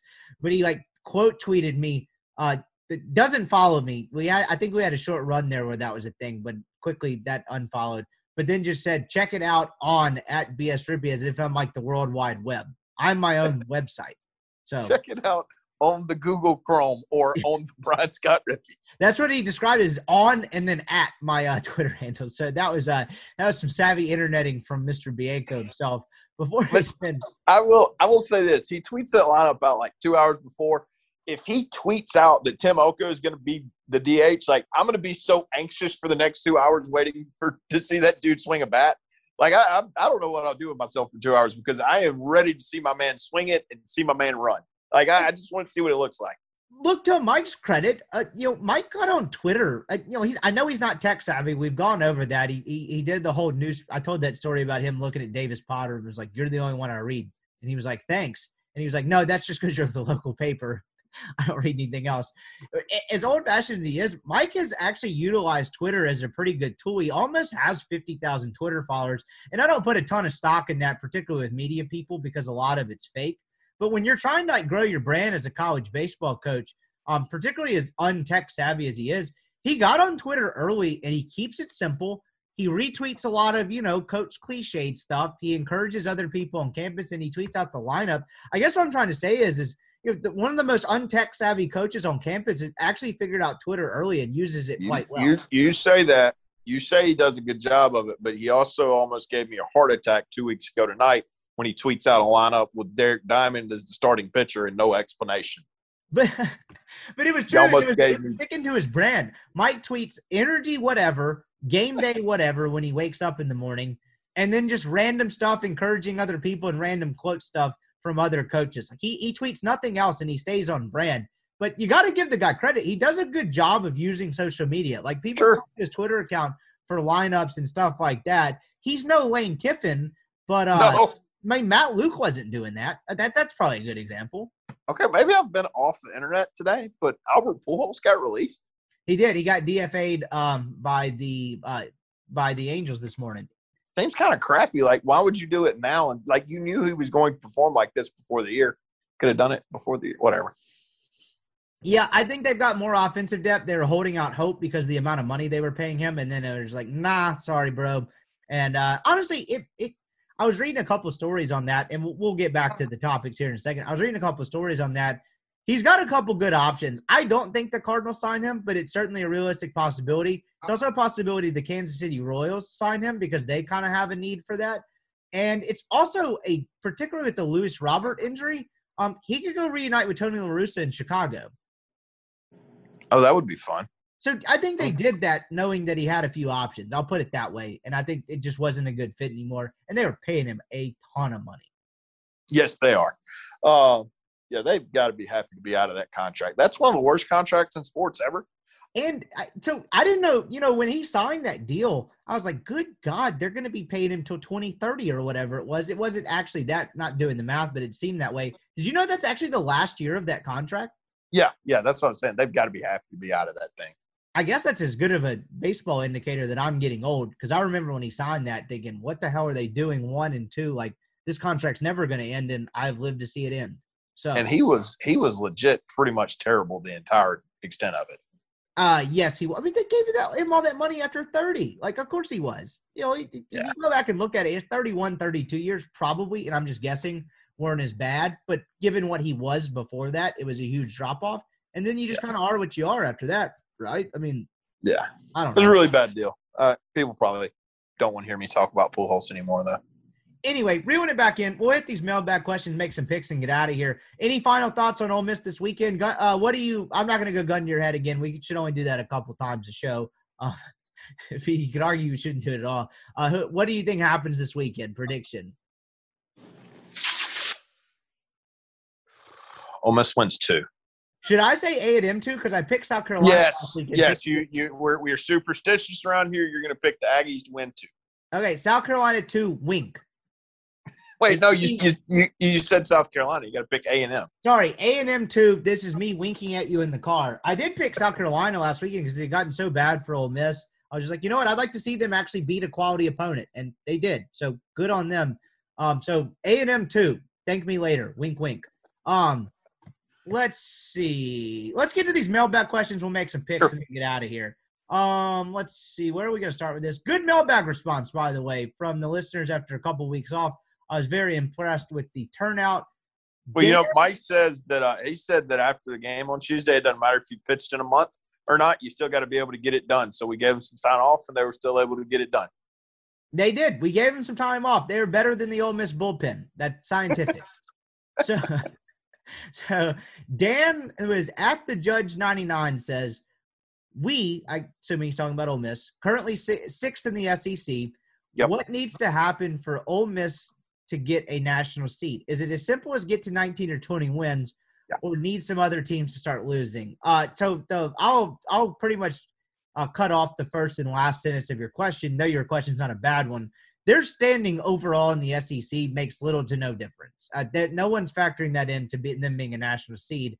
The middle part, or 2, I'll go to the end. I don't think they necessarily need other teams to start losing yet, because I think Colin and I are aligned in the sense that I don't necessarily buy into the whole they're not getting 5 national seeds, they being the SEC. I just think they should award it to the good teams.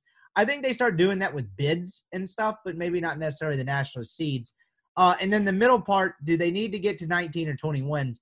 I think 19 seals it. And if Ole Miss is not a national seed at 20, someone's going to prison. Yeah, it might be me.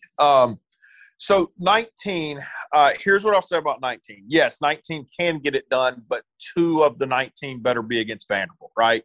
So, I don't think there's a world where you can go 5-1 against A&M and Georgia and then 1-1 against Vanderbilt and get one. But I do think if you go 2-2-2, you get one. Does that make sense? Yeah, so I'll throw a question back at to feed that off of you. In a normal year, 18, you're a slam dunk national seed most of the time, barring nothing. What's different about this year? Barring competing against LSU for it. Yeah, fair enough. Oh, yeah, the 16 team. I saw how you snuck that in there. We're good for one of those to show. That's still jarring. But in all seriousness, what's different about this year? Well, here's what's different about this year. I mean, you look at a team like Mississippi State, who has gotten, 3 sweeps now. Ole Miss has 3 sweeps. Vanderbilt's been able to sweep LSU and Missouri. Teams have swept. So the records have been a little bit inflated. The bottom of the league's not good. You're able to beat up on it. So everybody beats up on it, and it kind of just moves the necessary number to me a game. And, it is what it is. It's when the top of the league is this good, it moves the necessary number a little bit. And I think the necessary number has been moved to 9 now, or 19, excuse me. But you're saying 19's not even set in stone depending on who it is. Do what? You're saying for Ole Miss, 19's not set in stone depending on who it's against. Yeah, I'll say that. Well, I mean, in fairness, too, Ole Miss does not need to go 0-3 against the other national seeds from the SEC. That's not a good look. And then lose the series to Florida. Talking about. Do what? 0-3 series-wise, just for right. Out there. And then you lose the other series to Florida, who's probably going to be a host team. That's not a good look. So I just kind of think they need to win that Vanderbilt series and get to 19. Yes, there is a path, and I will say this: I kind of went in and looked at this week. It's going to be really hard for other teams from other conferences, if Ole Miss is able to win 6 games with 2 of them being against Vanderbilt, it's going to be really hard from teams from other conferences to be able to match that or overcome that, considering what teams from what Texas Tech has nothing left to build their resume, really.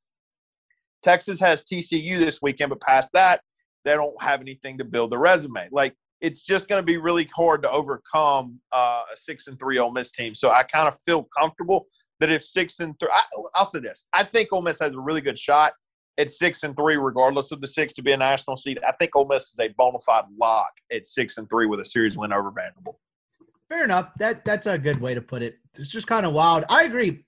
And I think you're dead on with the change being the top-heavy nature of the league. Because, I mean, my God, when's the last time you've seen 2 teams at 5-16 in the SEC West at this point, and the third one above them at 7-14? I mean, it really is a bizarre year in that sense, particularly when one of those records I just listed belongs to LSU. Yeah, that's the crazy part. Hell yeah, you couldn't have paid. Like, if someone had told me that going into February, I don't know what I would have thought. I would have thought I don't know. I was about to weave in something about the pandemic in there, but that doesn't even make sense. It would have just broken my brain. We'll put it that way. Kenneth Collins, Rebel Fan 68, put in the work for a Mailbag Friday this week. He asked a ton of questions. We'll just roll through his rapid fire.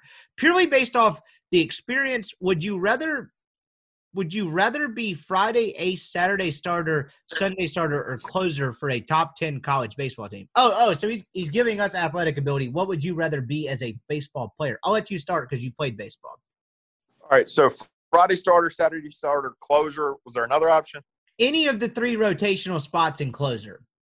Okay. Friday night starter.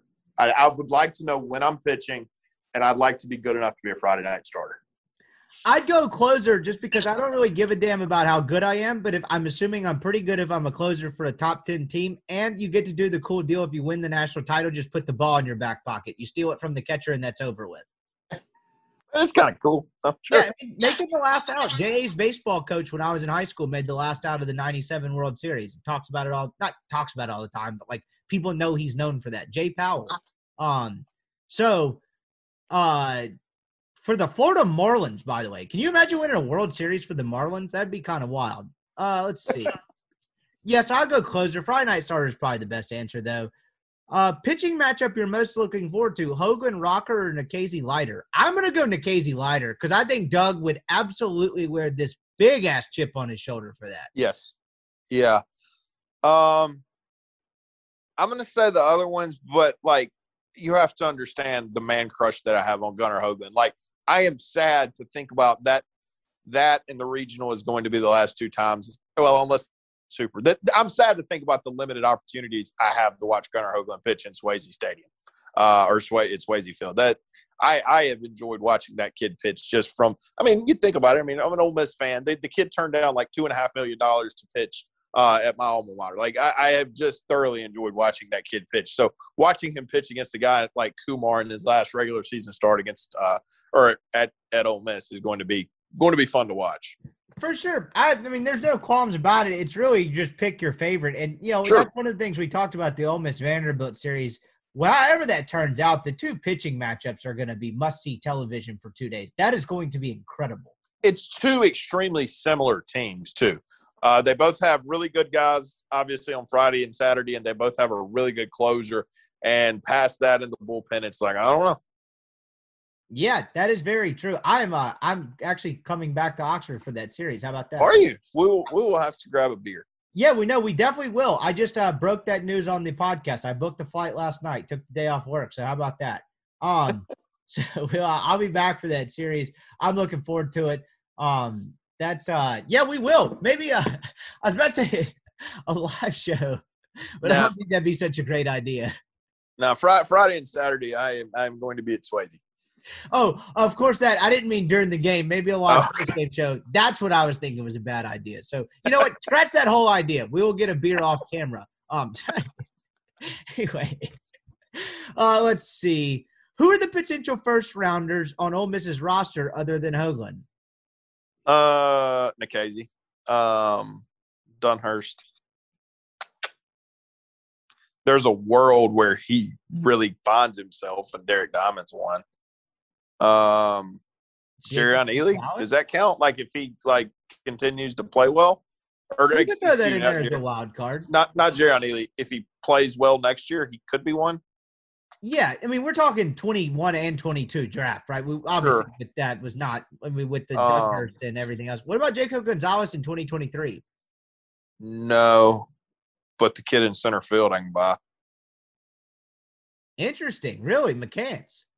Yeah, I just kind of think Jacob's going to grow into a third baseman. And you're going to have – look, I think Jacob's a really good hitter, but you're going to have to mash to – I mean, yes, Jacob Gonzalez is a potential one. If you told me Jacob Gonzalez or TJ McCants one is a first-round pick, I'd pick McCants.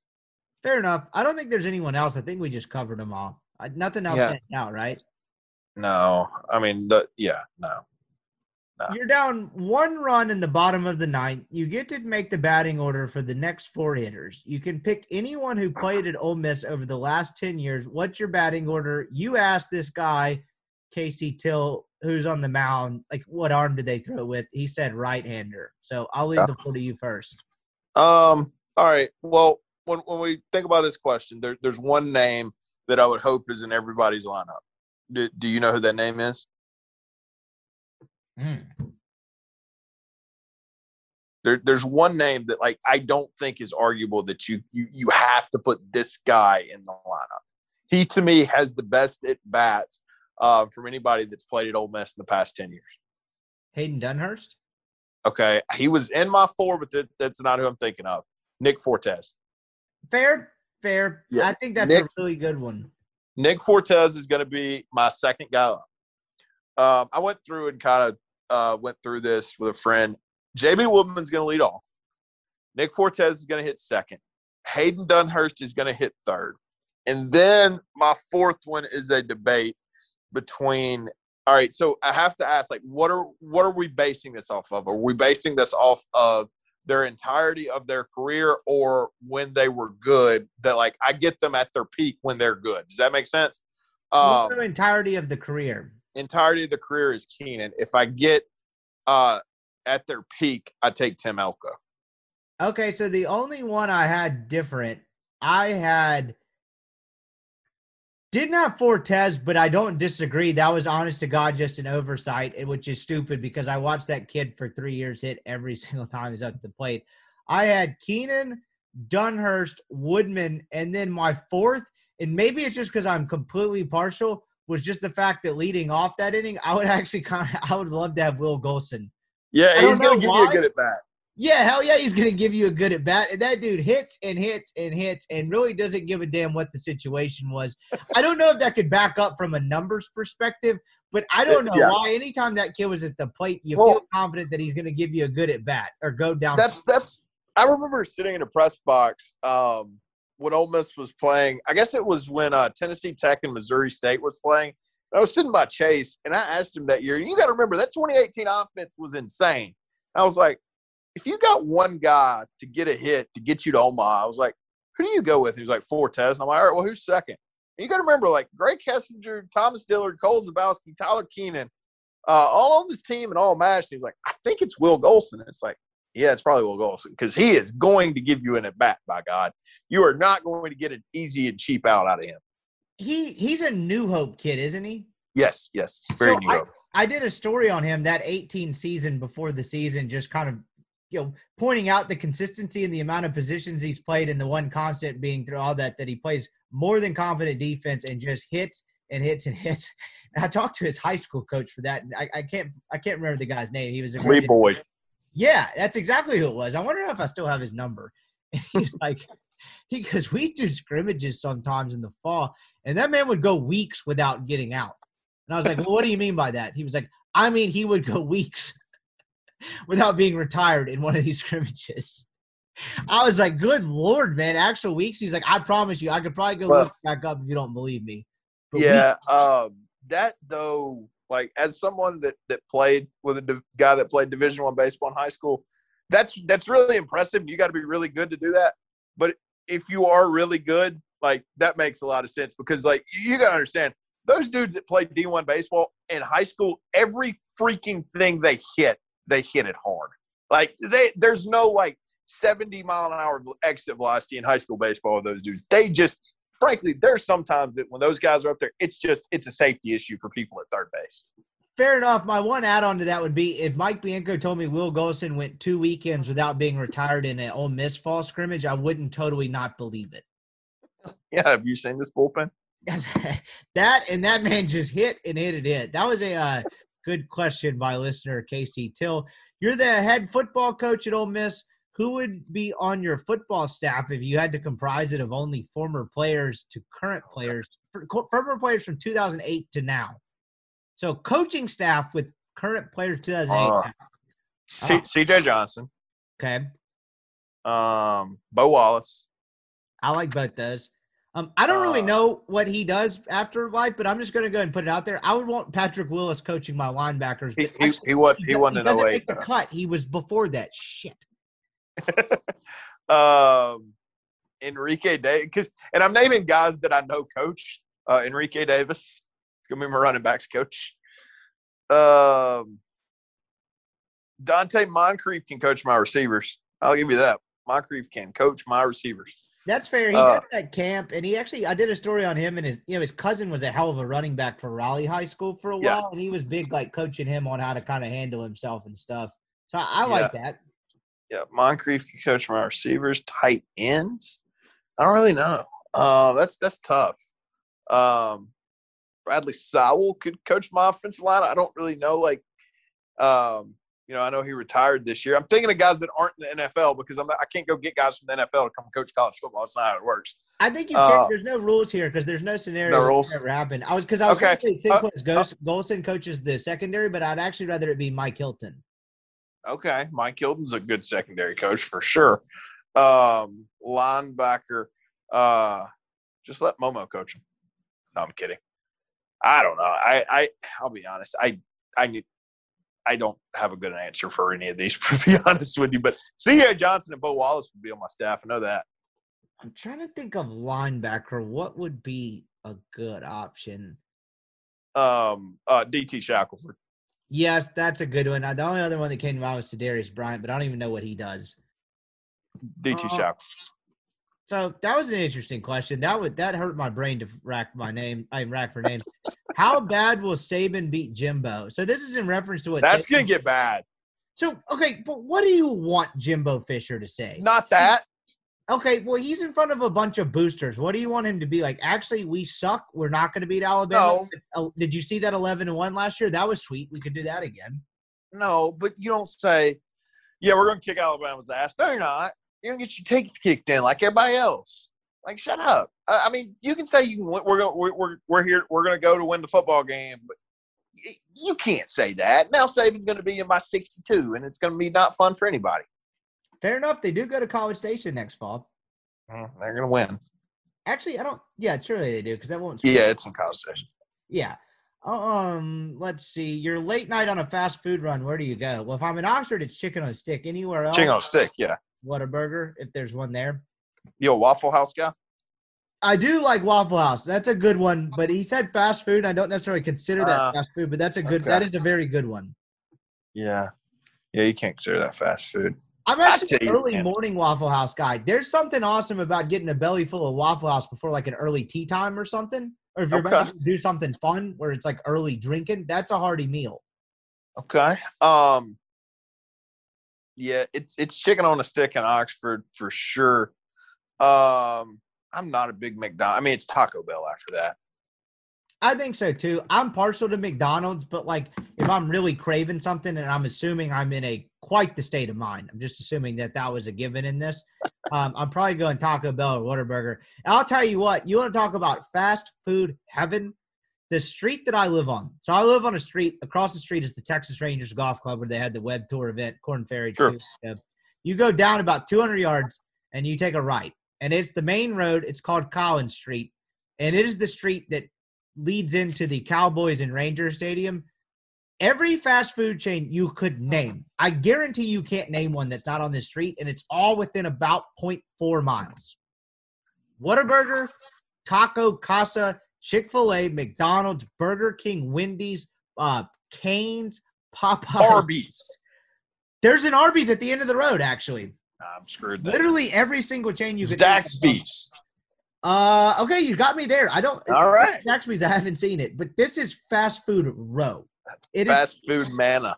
Yeah, it really is. I'm sure it has nothing to do with a bunch of stadiums and other touristy experiences in Six Flags half a mile away. But there's a Six Flags in Dallas. How about that? Absolutely. I can actually see one of the roller coasters from my back porch. It's really you're a roller coaster guy?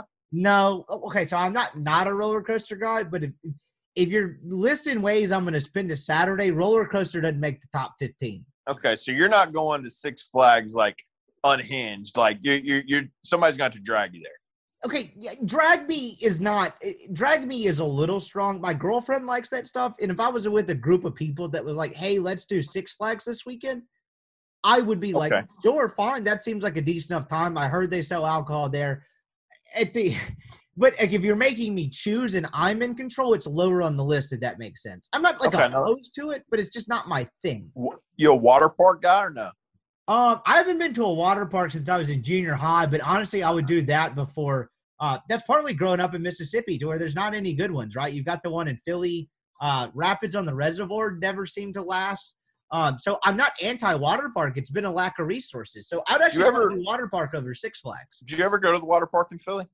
Yeah, Geyser Falls. It was dope. A couple times as a kid. It was really good. And then we actually went. We were 17 years old for some guy's birthday going to senior high school. He wanted to go to Geyser Falls, so we loaded up this van that one of our buddies' dads had for like work or something and went to Geyser Falls. Seems like a good time. Yeah, it was a good time. That was way more palatable than our habit of going to Chuck E. Cheese, where they stopped letting us in unless we had a kid or we were over 30. They consider those people weird. Yeah, I think they were. I think they had the eyes in the sky on us, to say the least. Worst shitty weather experience during a sporting event. During normal day activities. Okay. I got an easy one. All right, go ahead. Well, I was in the Georgia Dome when that tornado blew the hole in the side. Yeah, you win. I wasn't scared, though, at all. I didn't know what was going on. I was 13. I was like, this is awesome. But, like, looking back at it, I mean, if something else isn't my answer, something's probably wrong with me. So people may not remember this, but Ole Miss, when they were in the College World Series, played Virginia twice. The first time they played like an inning, and it came an absolute monsoon after that. And said monsoon did not stop. It was like they played at 6 o'clock, and I have never seen the sky get that freaking dark in my life. And it just, poured for 2 hours. And they call the game after an hour, and like I have to walk back in this monsoon and drive through the middle of freaking Omaha to get back home, or not home, but to the hotel. That was one of the more miserable experiences of my life. Tell you another one. I've never been more hot in my life than in 2013 when Ole Miss opened up at Vanderbilt. You've been to that stadium. I don't know if you've ever been in August. That stadium in August is a hellhole. I can't even imagine. So I did Liberty Bowl in August, which is kind of Vanderbilt light. Sure. Yeah. God. I'll tell you, that's a good one, though, because I'd forgotten that Omaha storm, and I wasn't even in Omaha, but I distinctly remember the footage and like looking at the weather forecast because I was in Oxford with friends and we were wanting to see how this game was going to play out. That was a bad storm. Like as soon as you said that, I distinctly remember that storm. That was scary. Yeah, that's a really good one. What are your thoughts on the pitchers wearing play call armbands? I don't hate it. I have noticed Mike not all the time yells into the walkie-talkie. He still uses signs some. But yeah, are you kidding me? That guy still probably has a landline. No shit, he's still using signs. Yeah. I guess what am I missing with this question? Why would it be bad? So the pitchers will have like an armband on, like, with plays and stuff on it, and the coach will yell 3-4-2, and the catcher and the pitcher will both look at 3-4-2, and that'll be the pitch you throw. when you beat a competitive, I guess what I'm like, why do you single out the pitcher? Why would you you'd be at a competitive disadvantage if the pitcher didn't know what was going on? Well, it's not a normal thing. Like, this is the first year that's ever happened. Usually what happens is you say the sign into the catcher puts the signs down in between his legs, and the pitcher says, yep, and that's what we throw. Now they're just yelling out signs. Both of them look down, and that's what they throw. It's just kind of changed the process of giving signs now. Fair enough. I'm just against anything that I am for anything that gets Mike to stop using that walkie-talkie like a total narc. Greg Jones chimes in. What's the difference between a colt and a filly? A what? Colt and a filly. So I have Greg's no idea. talking horses here. I did catch on to that much. Without guessing, I have not cheated. I'm guessing a colt is a male baby horse and a filly is a female. What do you think? And colt is a male baby. Yeah, sure, man. Sounds good. Greg's deep into the horse racing now. He's basically the Bob Baffert of the Deep South. No kidding. I got part of it right. So the colt. Hey, we've got a fight in Kentucky and Florida right now. It's getting real. Bench is clearing? No, I think we got the benches back, but we got a hard slide in the home plate, and the catcher had a few things to say. We can't fight nowadays in COVID. People forget that. Okay. We had a fight though. We had did. A swing. They're probably going to punish the Cincinnati Reds because of that fight. I don't know if you've been keeping up with that. So I actually was dead on with this. A colt is a baby male horse, and a filly is a young female horse that's too old to be called a mare. And I just saw a gross picture of a two horses making a filly or a colt. I should not have Googled that. Sorry. And yeah, I'm gonna let you have that one. Yeah. So how's the fight going? Back to that. Nah, well, umpires are talking now. The catcher from Florida is kind of soft. Like what's the dude supposed to do? Like he slid feet first. I guess I should see if he was spikes up. Maybe I should see that. But other than that, the catcher from Florida is kind of soft. Now, in saying that, like, all right, Florida, this game is tied at the bottom of the 8th. Kentucky has a guy on second, nobody out. They had a base hit into left field. And I'm looking at it right now. The Kentucky guy is hitting third base as the guy from Florida picks the baseball up in shallow left field. And the idiot coach from Kentucky sent it. So, I mean, he was out by, I don't know, 10 feet. Seems like a really stupid thing to do. So that's just asking for trouble. Yeah. No, he didn't go spikes up. He hit him with his knees. Man, that's catcher soft. Yeah, just We're being he's soft. We're too soft nowadays. Now, he could have broke his leg, but that was the catcher's fault. We have 2 more left. Just curious, whatever happened to Trey LaFleur as a possible pitching option? Ooh, he could have broke his leg. Didn't work out. I mean, that's how stuff wasn't good enough. I'll throw my hand up on that one. My first fall away from covering this team in Oxford, I was actually not fully aware that was a thing. Yeah, it was last year. I don't think it was this year. So, yeah, the stuff wasn't good enough. Fair enough. This wasn't a mailbag question per se, but longtime listener Tyler Hayes was commenting on something you said during the midweek. Why not give Greer Holston a shot? I think that ship's probably sailed. Yeah. I think we're done there. I mean, I'm not even convinced Greer's still throwing bullpens at this point. Great locker room guy, though. And I mean that in all seriousness, because that seems to be kind of his deal. Greer, assuming he's not throwing bullpens and is kind of just there. Look, I'm sure when he went to Ole Miss, he thought he was going to be a first-round pick. But I'm sure, unfortunately for him, reality's probably set in over the past 2 years or so. Not a bad gig to be in if you're Greer, though, right? Like, you don't have to bust it at practice. You get to hang out with the dudes every day. You get to live in Oxford and be a baseball player. Not a bad gig. No, and also a useful one. There's some. I think there's definitely something to the team camaraderie and kind of being the glue guy, particularly when you have that many guys in a clubhouse every day. I wouldn't take something like that lightly. I mean, more often than not, it's a guy that plays. But hell, I mean, when you have a guy where that's kind of his sole role with the team, that almost makes it even stronger. Yeah, absolutely. I agree completely with that. Last one before we get out of here, because I skipped one last week, and I hate skipping mailbag questions. Tim Peeler asked, what is my funniest Mike Bianco story? Go ahead. I don't, to be honest, you used the wrong adjective, pal. I don't have a ton of funny ones. Well, a ton of you have some that will make people that listen to this laugh. I'll give you an innocuous one because I've gone through all the stories. What a word, innocuous. Yeah, so I'll one that doesn't like no, it would not be anything to anyone that didn't just happen to be passing by practice that day. Because I've gone through all the stories, right? I've gone through when he yelled at me when I was interviewing for the crazy thing. I've gone through him yelling at me in Arkansas last Wait, year. I don't think you've told me the crazy thing. I don't think you've said it on here. Sure, the crazy one was the one that really set off the entire deal, where he was mad about me releasing the rotation for doing a projection when it was in-house.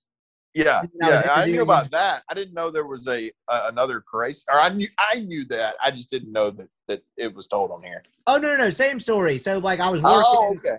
Working in-house, but it didn't come till next week. So I was working in-house, did the pitch preview, right. Guessed the rotation correctly because everyone knew what it was going to be that year in 2018. And then he took that, rightfully so. He goes, I'm eating lunch with my son, which I like to assume was actually Beasy, which would make the story even funnier. He's like, and I get that on my phone, and I think we've released the rotation. I was like, well, talk to the SID about that. I didn't say that.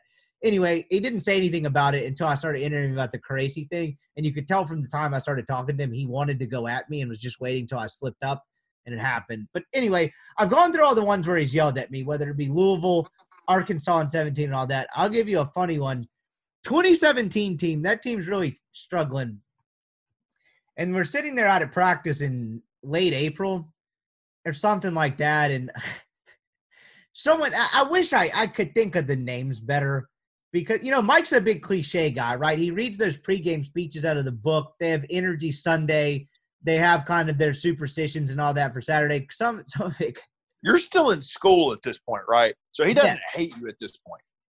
No, but it's close. That's actually probably the closest Mike and I have ever gotten from like a good working relationship, because that was my third year covering baseball, but I was still in school, and like he didn't know what to think of me, but he knew. Mike has not a soft spot, but he doesn't get after student reporters, I don't really think. No, I think that's probably why he sat with me in that hotel room to talk about Drew going to LSU for 2 hours that day. That was that same year. So we're actually sitting there, and we just finished up interviews, and they're doing ground balls or whatever. And someone was late for practice because they had a test. Like they didn't show up late, but it was just assumed they were going to be late because they had some sort of test.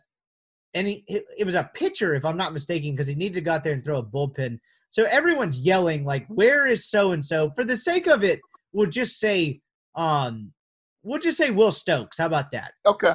It's not who that was because it was a younger guy, and no one's mad, but like everyone's just kind of like laughing and going, "Where's Will? Where's Will?" Everyone's yelling it, and then he runs out the dugout with his stuff on, and people are still yelling, "Where's Will?" And he goes, "Sorry, I had a test," and Colby Bortles is shagging balls at third base and says something to the effect of "fucking nerd," like screams it across the stadium. And I thought Mike, I didn't know how Mike was going to react to that. And he just all of a sudden goes, "Hey, it's Motivation Monday." And Colby said something to the effect of, "Hope you made an A." It was awesome. Like, I don't know. The story was way better in the moment. But like, Mike Motivation Monday. Mike goes, "Hey, it's Motivation Monday." And Colby was like, "Hell yeah, hope you made an A," or something like that just immediately. And that was their like, back and forth exchange was effing nerd. Hey, it's Motivation Monday. Hope you made an A. For whatever reason, that made me laugh for a long time after I was walking out the ballpark. There's a story about a team photo a few years ago that I can't remember, but like someone got their sunglasses stolen during a team photo, and they couldn't take the photo because someone wasn't going out there until, by God, they found their sunglasses. And God, I wish I could remember. It's one of the fun, like, they were ready to fight over a pair of sunglasses. Those teams have been a little weird back in the day. We had one. Mike, it gets tedious out there, back particularly when they used to do midweek availability all the time. It was Cooper Johnson that he had gotten something stolen, and he just decided he was not taking the team photo. Okay, well, that makes a ton of sense. I could see Cooper Johnson holding up a team photo because he didn't have the right necklace or sunglasses on, like the kid, but that's very on brand. We had one a couple years ago and it gets tedious out there, man, particularly when they had the midweek availabilities and stuff, where you're just like fine, particularly when like the in-house camera guy doesn't have his camera stuff ready. So you have like the awkward 90 seconds where he's setting that up and we're all just staring at Mike all within 2 feet of each other. Someone blurts out like, what's your favorite baseball movie? And a couple of people name it. And then someone goes, Mike, what's your favorite baseball movie? This is like classic Mike, where he just, instead of being like, Sandlot, whatever, he just looks at the guy and goes, well, why?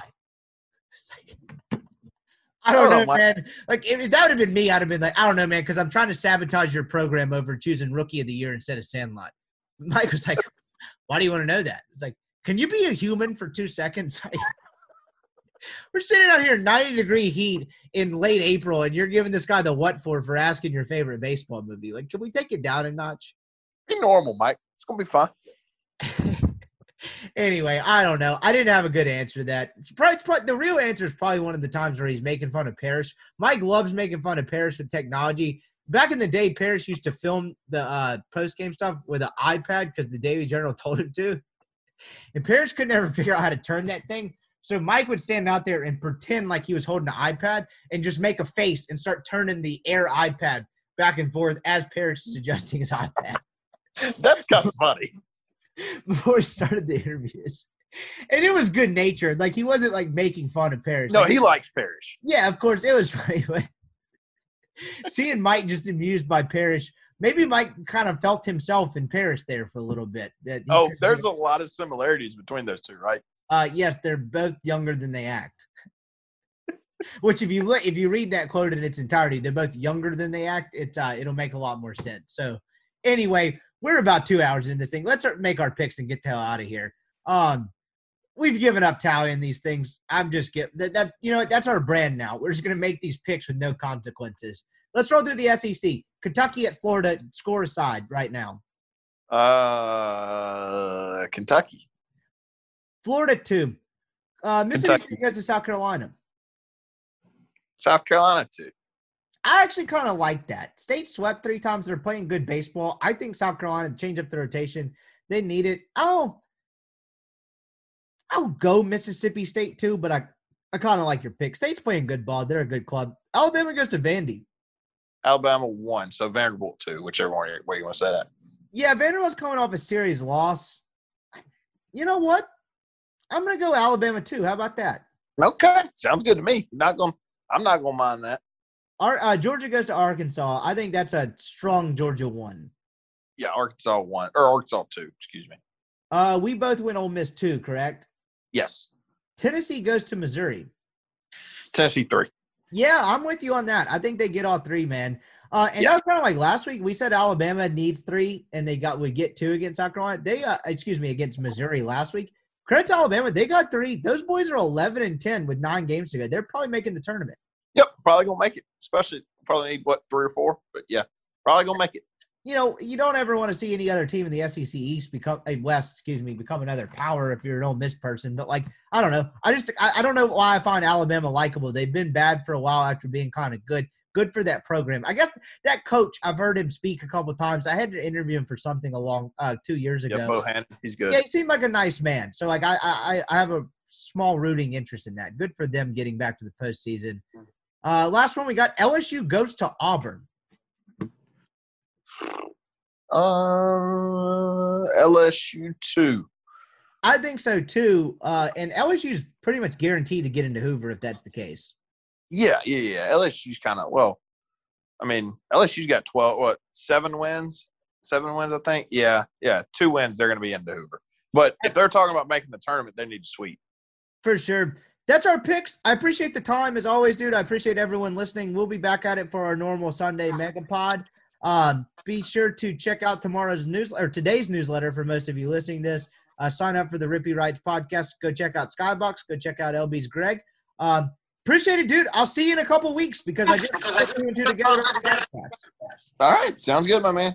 Everybody have a safe and happy weekend, and we'll be back at it on Sunday.